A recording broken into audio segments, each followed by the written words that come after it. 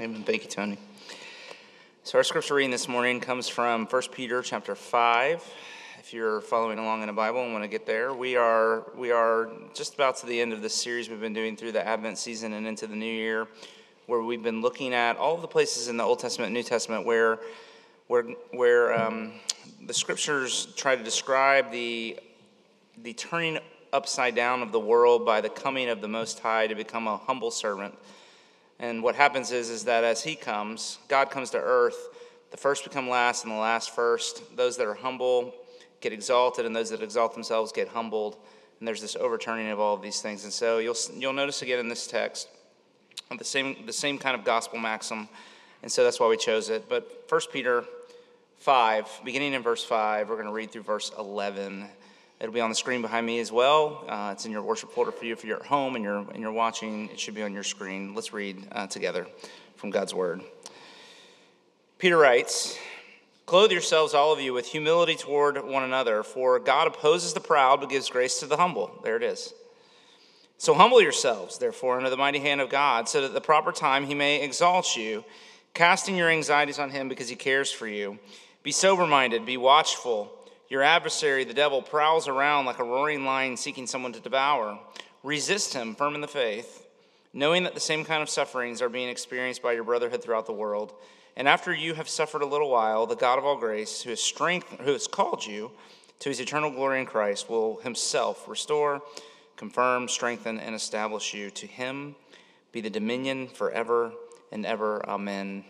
This is the word of the Lord. May we believe all that God's word teaches, obey all that it reveals, trust in all that it promises, and receive all that it reveals to us. Would you say with me, "The grass withers and the flower fades, but the word of our God stands forever." Amen.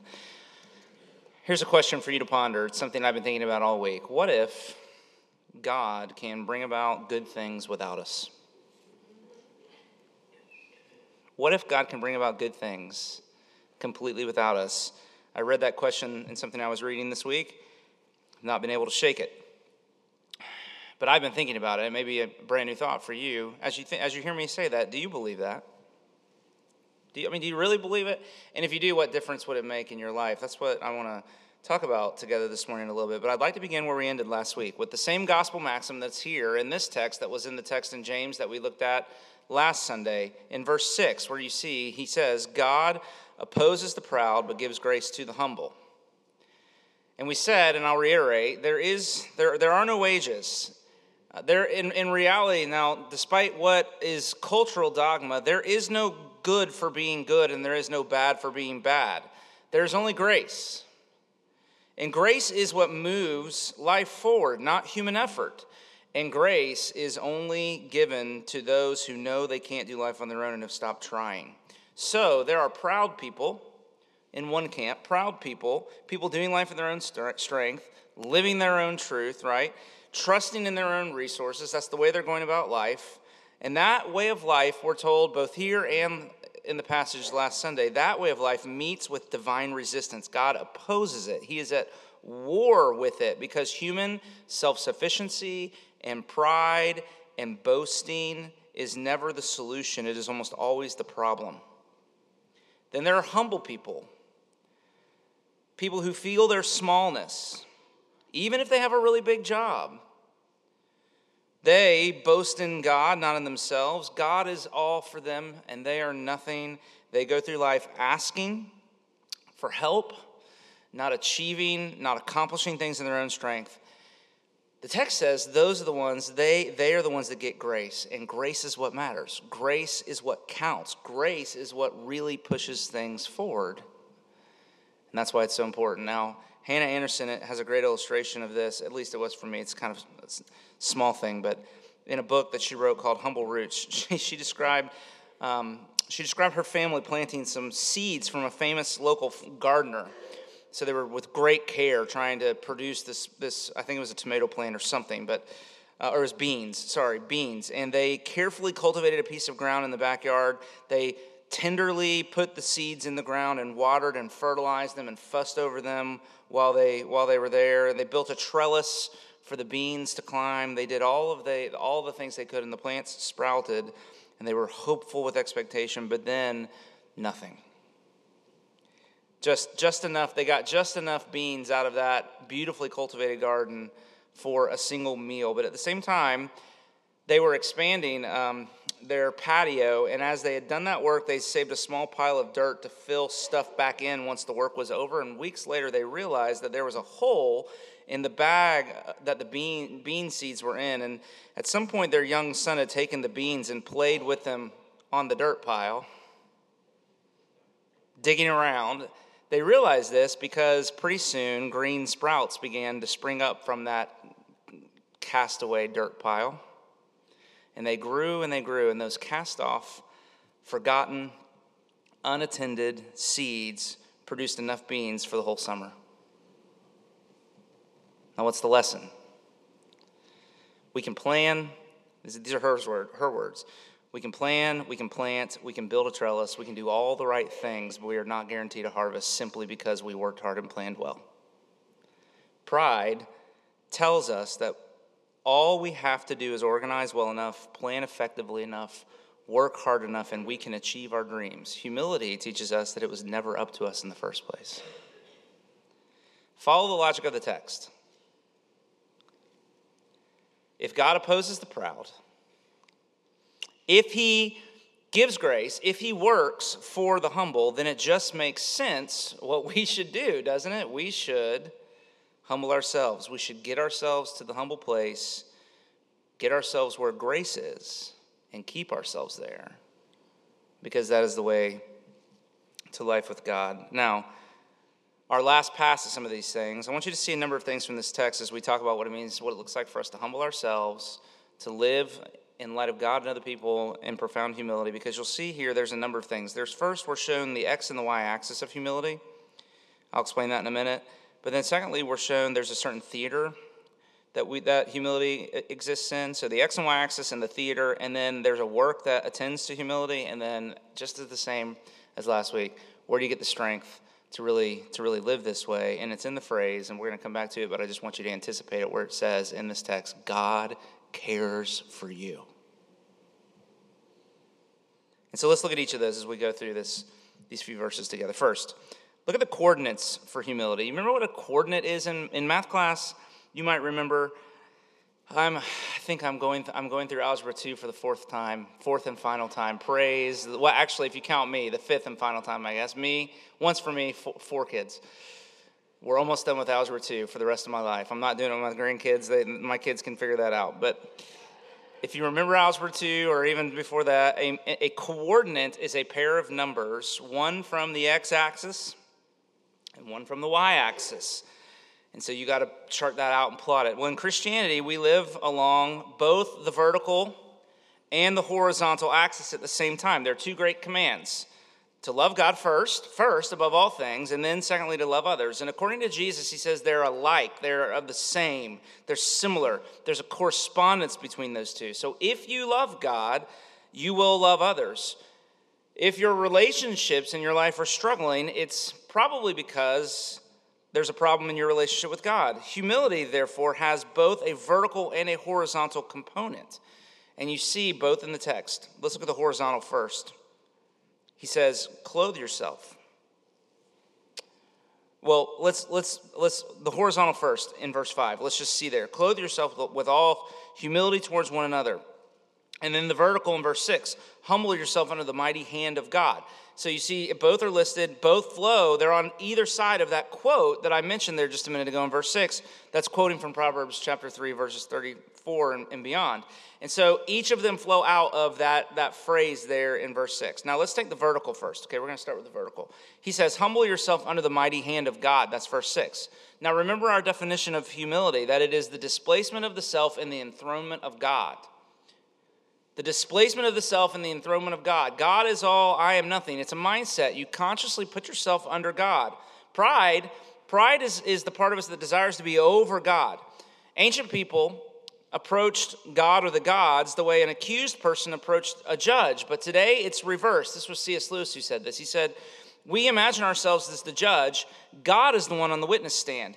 He's not the judge of us. We are the judge of him. And that is the way we live our lives most often. The commands of God are subject to our approval. Truth is determined by our feelings, not the other way around. We put ourselves over God. But Peter says that's a terrible way to live.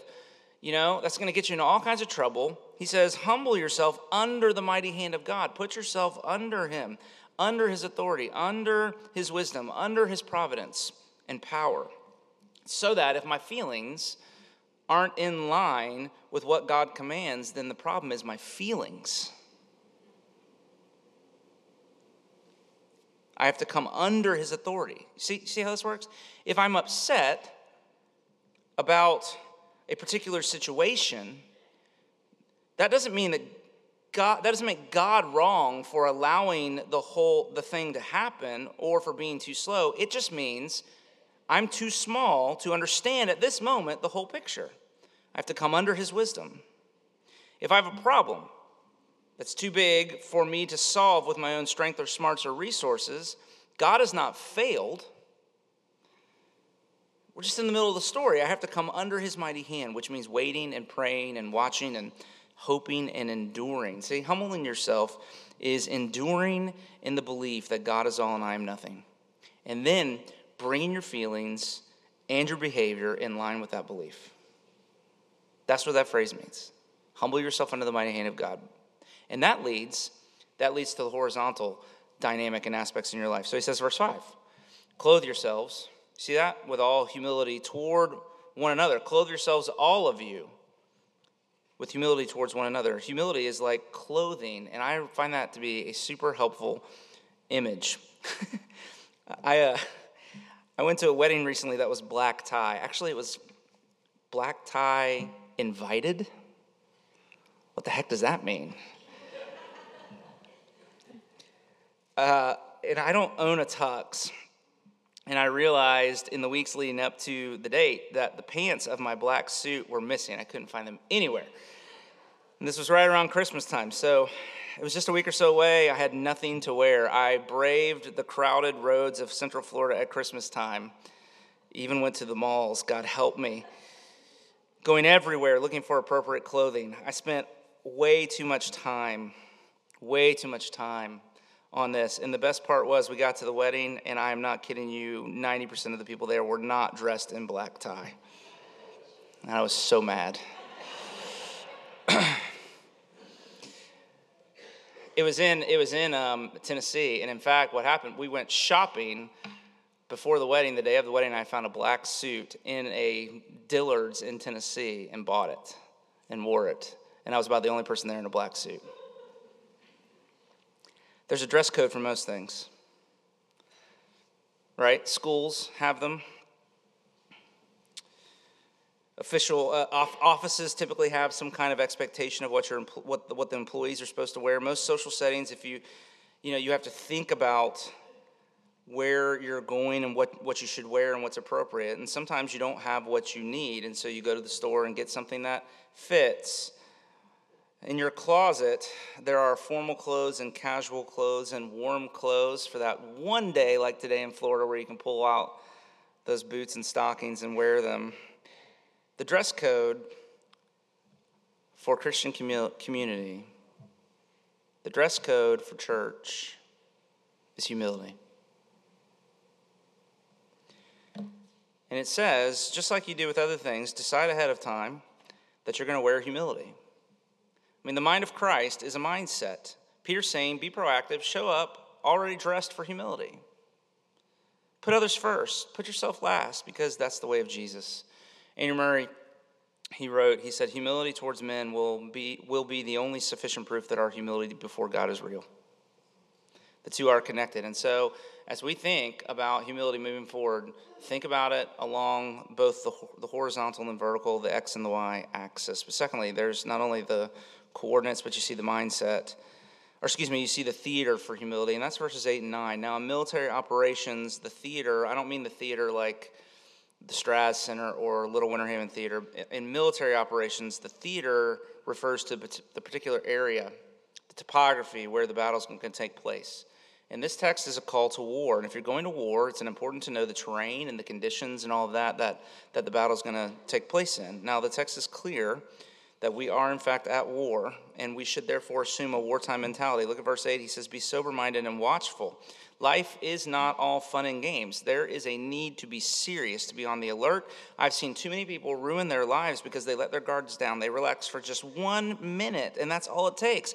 We say this to our kids all the time. It's just 1 minute. It's all it takes for you to absolutely ruin your life and for it to go off the rails. And I know that sounds intense. I'm intense, okay? Ask them. They'll tell you.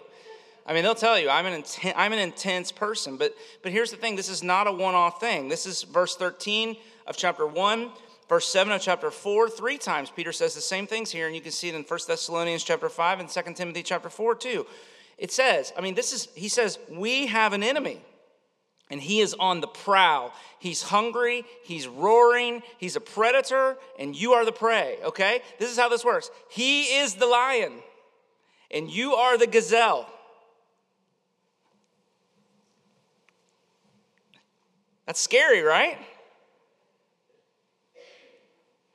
John Calvin said these descriptions of the enemy like this, they only serve to make us more cautious and watchful. We have been forewarned, he says, that an enemy relentlessly threatens us.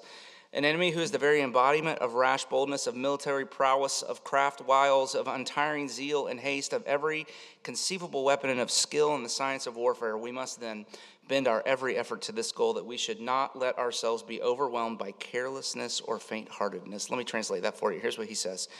You have an enemy, and he is more experienced than you are. He has superior weapons to you. He's smarter than you. You can't let him be more committed than you. You can't let him be more committed to your destruction than you are to his. In the National Geographic shows, which gazelle gets eaten? You've seen them. It's the lion picks out the one who's not paying attention. The one who's let his guard down, or the one who's allowed himself to get separated from the rest of the herd. And so part of what we learn here is that the person who adopts a casual approach to the spiritual life is a proud person, which means they're in danger. Humility is sensitivity to reality, Gavin Ortlund writes. Pride is anchored in unreality. It underestimates the threat, and it overestimates our response. But the temptation is always the same. The temptation of evil in our lives is towards self-exaltation, to think, feel, and act independently of God. And the enemy does that by making you doubt God's heart. He says you can't trust God. You got to take care of yourselves. Don't listen to God. Just be true to you. Be true to yourselves. Find your own truth. Live according to your own truth. And the reason it's so easy to begin to doubt whether God is good is that life is full of suffering. It's full of all these hard things that we go through. And Peter has a lot to say about this in this letter, because these people were in the depths of deep pain and suffering and misfortune. And here's the thing, faith looks at suffering through the lens of God's character, but unbelief reverses that. It looks at God's character through the lens of suffering. You can start with God and then bring what you know about God into the hard things in your life and let it shape your experience of those things, or you can start with the hard things. You can start with the suffering and then bring all of your feelings and experiences and let them shape how you think about God. But if you start with the hard stuff, if you start with the suffering, you end up in a crisis of faith. We even have a word for it. It's called theodicy. You enter into this crisis of faith of how, if God is good, how could he let this happen? But if he's all powerful, then is he good? Is he powerful? Is he both of those things? How's all of this work? See, the Bible, this is where so many people end up, but the Bible doesn't start with sin and the fall. It doesn't start with creation. It starts with God. But apart from the worldview of the Bible, if you're here and you're not a Christian, right? Apart from the worldview of the Bible, suffering doesn't make sense. It doesn't make any sense. For the secular person, the meaning of life is to have the freedom to choose the life that makes you most happy. And if that's the life goal, then suffering is nothing else but an interruption. It is meaningless. And therefore, the temptation is to use your talents and resources and everything in you to avoid suffering at all costs. And that's one way to define pride. Pride is this suffering, avoidant, independence, self-sufficiency. But Peter says this. He says, verse 9, resist the devil. And here's how. Look at what he says there. He says, you look at your suffering, you look at the hard parts of your life, not as something that's strange or out of place, but as just a normal part of life for all humanity. Here, I'm going to get in trouble. Yeah. Something I hear all the time that is absolutely deadly. I know a lot of you are going through really, really hard things, but one of the things you have to remember as you go through them is whatever you're going through, there's nothing unique about your suffering. You don't have it so much worse than anybody else. That's what he says. We all in varying degrees. And if you have it worse than somebody else, give it a minute, and they'll probably have it worse than you. It's deadly to begin to think what I'm going through is so bad, and then you become full of majestic self-pity. And it's just deadly. And so you look at it, you say, this is just what everybody else goes through, but it is a meaningful, God-appointed part of the story, and then you humble yourself under it. You choose a self-emptying posture towards what God is doing, which almost always includes taking us through hard things. Now, how is that resisting the devil? Well, remember, the devil's sin is pride, and so he's always tempting us towards pride. But when you humble yourself under the mighty hand of God, when you recognize yourself suffering as God's activity and you submit to it and you wait for God to exalt you, you're posturing yourself. You're posturing yourself against the devil's temptations in your life. You're refusing that suffering avoidant self-exaltation and independence. There's a theater. We're at war. There's a lot at stake. Thirdly, well, then that led us right to the consideration of the theology, or the theology of humility, what's behind, or the work of humility, however you want to put that. So how do you do that? How do you do what I just described? Well, you have to do theology. Follow Peter's argument here. He says, humble yourselves under the mighty hand of God. This is verse 6 and 7. So that at the proper time he might exalt you, casting all your anxieties on him. And here it is. Because he cares for you. Suffering is hard. I mean, I want to acknowledge that. I don't mean to make light of anything anybody's going through in what I said just a minute ago. It's hard. But here's the thing. It's even harder when you don't know that God cares for you when you're in it. Peter says, you can humble yourself under what God is doing in your life, even if it means this road through the valley of the shadow of death even, because even on that road, you know he cares. You know he cares. Our kids have started going off to college. It's so weird, man. It's just so weird. After so many years, decades of having them be in your house and always knowing, at least the way we parented, always knowing where, I told you I was intense, knowing where they were, who they were with, what they were going to be doing, when they were coming, when they were going, when they were leaving, having a good idea of what was going on with them. And then all of a sudden, you have no idea. My kids are in Tallahassee, so it's like they're, 300 miles away. So I have all of their locations on my Find My function on my phone. And right? Because, and so it's funny. I find myself, and I have to be careful, but I find myself multiple times a day, like going on there and just seeing where they are. And it's not, it's not because I'm spying. It's really not. It's not. It's absolutely not. I thought about this. It's like, this is the honest truth. I'm being serious with you. I just find myself thinking about them and just wishing I could know what's going on with them. I wonder where they are. Are they in class right now? And I like seeing where they are, even if it's on a little dot on my phone, and imagining, oh yeah, they're here. Yeah, I bet. And I don't want to bother them by calling them because that annoys them, right? But so there's just something about, I care for them. I'm interested in them. They're on my heart. I want to know what's going on with them just because I love them and I miss them, and I'm so used to knowing all the details of their lives. Let teenagers listen. Your parents care about you. That's why they spy and ask so many questions. It's not because they're trying to control you. They probably are, but it's because they need to. But more than that, they care about you. They care about you. But here's what the text says. God cares for you. Infinitely more than the best parent cares about their children. God takes an interest in you. He is concerned for you. You matter to him. His deepest anguish is your anguish. If you tried to count the number of times that God pulled out his iPhone and looked up your location, the scripture says if you tried to count the number of times God thinks about you, it would outnumber the grains of sand on Little Gasparilla Island. Isn't that amazing? God is holy. He's sovereign. He's powerful. He's wise. He's everywhere. He's all-knowing. He's all of that. There's only one thing that the Bible says that he is rich in. He's rich in mercy. God is a billionaire in the currency of mercy, and whatever withdrawals we make because of our sin, it only causes his fortune to increase, not decrease.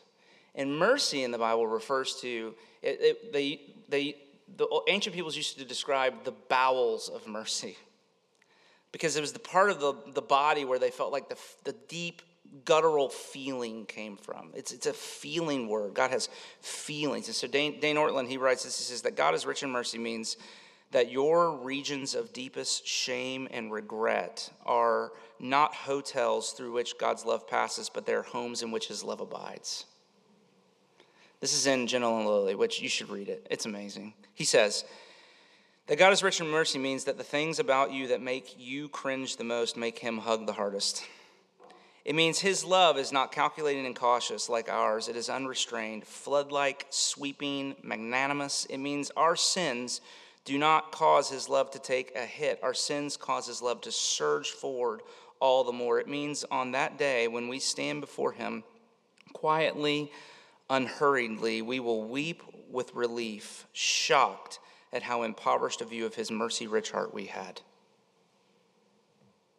He goes on in that book, he says, the Christian life is the long journey of letting our natural assumptions about who God is fall away, being slowly replaced with God's own insistence on who he is. This is God's insistence on who he is. I care for you, he says. I care for you. I know you don't believe it. I care for you. Peter's describing faith and repentance. Ortlund is describing faith and repentance. God insists on you knowing he cares for you. And you got to let go.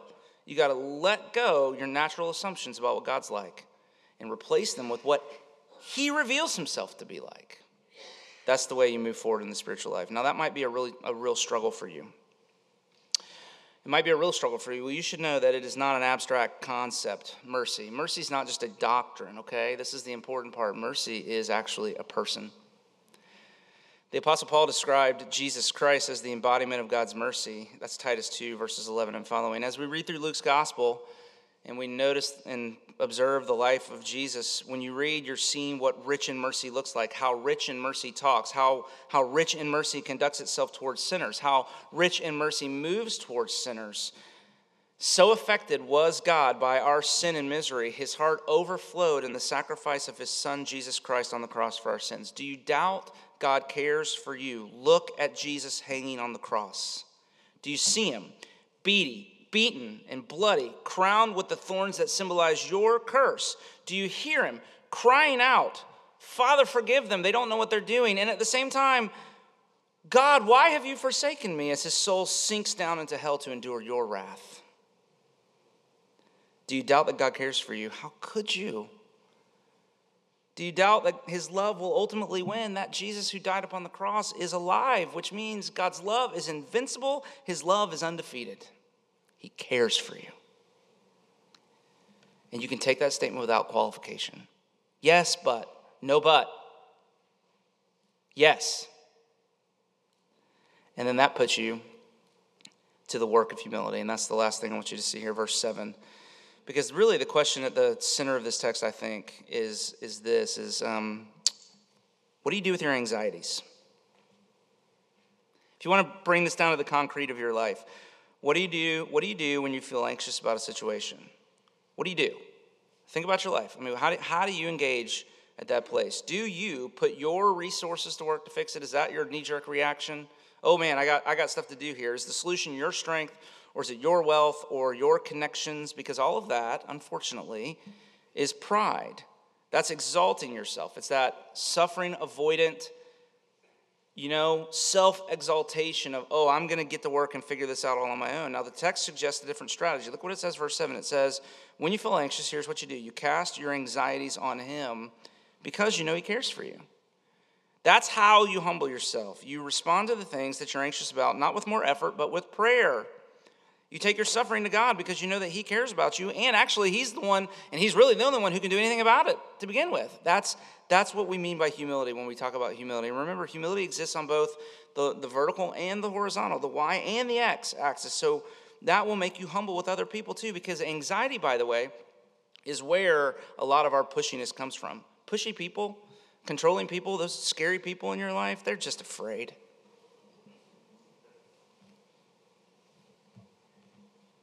They deal with their fear by controlling everything and everybody. We're all anxious. We're all anxious. More and more.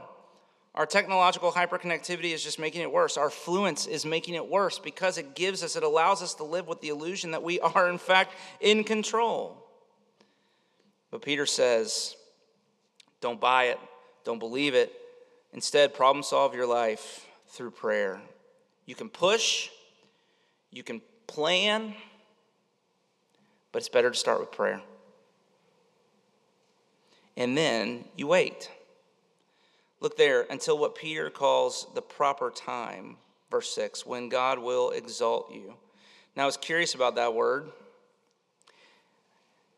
It is the word kairos, which if you're familiar with the Bible, there are two types of time. There's chronos. Two Greek words that describe time. There's chronos, there's the time of clock and calendar, the day-to-day of life, and then there's kairos. And kairos is a different kind of time. It's special time. It's appointed time, God's time, the time of salvation. And so as creatures bound by time, we in our own strength can only do chronos. We can only do chronos. We can only make chronos happen. We cannot bring kairos. We cannot turn chronos into kairos. But chronos will eventually turn to kairos. But only when God does it. That's the lesson here. It says, verse 10, after you suffer for a little while, the God of all grace, who's called you with his eternal glory in Christ, will himself restore, confirm, strengthen, and establish you. The Bible nowhere promises that you will not suffer, but here Peter says, if you do, don't worry, it won't last forever, just a little while, he says, and then God will raise you up. Just a little while. It's the language of resurrection there. Living in a fallen world. Life is full of suffering and hard things. Suffering is a form of dying. It is following, it is going down into death. But following Jesus means taking up your cross and dying to yourself for God and for others. And so there's no escaping dying. If you're here and you're not a believer, if you're here and you're not a Christian, you live in a fallen world. You're going to experience a lot of dying until you actually experience dying.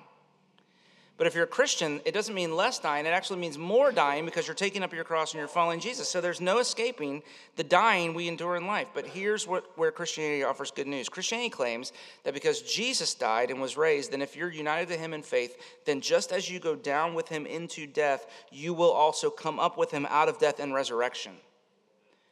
Not just at the end of your life, but for those who put their faith in Jesus, every death leads to resurrection. God will come after a little while, and he will exalt you if you humble yourself under his mighty hand and unburden yourself to him in prayer. If you take a self-emptying posture to whatever good thing that might be a hard thing he is doing. There's a scripture that says God waits to be gracious to you. God waits for you to start waiting for him. And then the chronos turns to kairos. Then death becomes resurrection. So what? What if God can bring about good things without us? It's just another way of saying this. What if grace really was true? It would lead to a whole different way of life, wouldn't it? But here's the thing, as I'm finishing, but let me say this. I can immediately anticipate an objection. Some of you might say, listen, Pastor, it's been more than a little while, and I'm still waiting, and I'm losing hope. And here's what I would say to you. 1 Peter 5:10 is a promise, but it's also perspective. And the resurrection that you need might not come before the resurrection, but even if the suffering, the hard things, the sadness that you're enduring now, even if it lasts for a lifetime is still a blink of an eye in comparison with eternity. You are a soul that will last forever, and 70 hard years is just a little while when compared with a billion, and then you're just getting started. The Apostle Paul said our sufferings are light and momentary, only when you compare them to what he called the eternal weight of glory that awaits us. In fact, he said in that passage that our sufferings are actually the very thing that are preparing that eternal weight of glory for us. So here's the equation you live by. Suffering now is just a down payment, a deposit on glory then. And the glory will be this: the glory that will make every hard thing that we went through in this life feel like a momentary light thing. The glory that will make all the sad things come untrue will be to finally see all of the good that God indeed brought about. And the best part of all of that will be the stuff that he did without us. So the best advice I can give you as your friend is what Martin Luther said to his young protege, Philip Melanchthon, who when the heat got really hot and he was really worried, Philip was freaking out because they were coming after Martin Luther and himself because they were Protestant reformers and they wanted to kill him. And at one point, it's reported anyway, Luther got annoyed with people if you don't know that. But Luther got annoyed with this young guy and he said, "Okay," he said, "let Philip cease to rule the world." That's what I would say to you. Fill in your own. Let Drew cease to rule the world. That's humility. And it's the way we come to the Lord, as the hymn writer said. I've mentioned this one before. It's one of my favorites, but this old hymn that says, "Though of myself I nothing am, I'm dear to God and to the Lamb. Though I have nothing, I confess all things in Jesus I possess." Amen. Pray with me, if you would, as we finish our service this morning. So, Father, thank you for your gracious invitation for us to follow you in humility. It's scary because we know it means hard things and not necessarily the alleviation of those hard things. But the promise also comes to us that even though we walk through really hard things, and even if it's through the valley of the shadow of death, we can be sure, because you're a God of grace, that you go with us, that you never leave us or forsake us, that in Jesus our sins have been dealt with.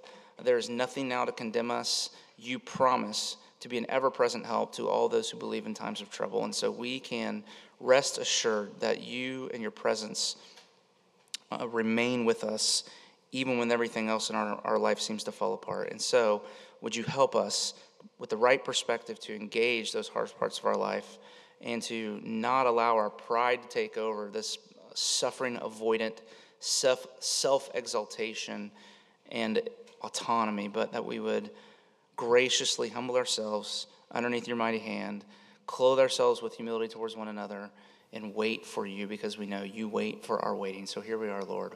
We wait for you. Would you come and work for those, the poor in spirit, who say to you now, we're outmatched, we're overwhelmed, we're up against things we have no power and no authority to control or to make happen. So come and work for us, your people, the sheep of your pasture. We're sheep.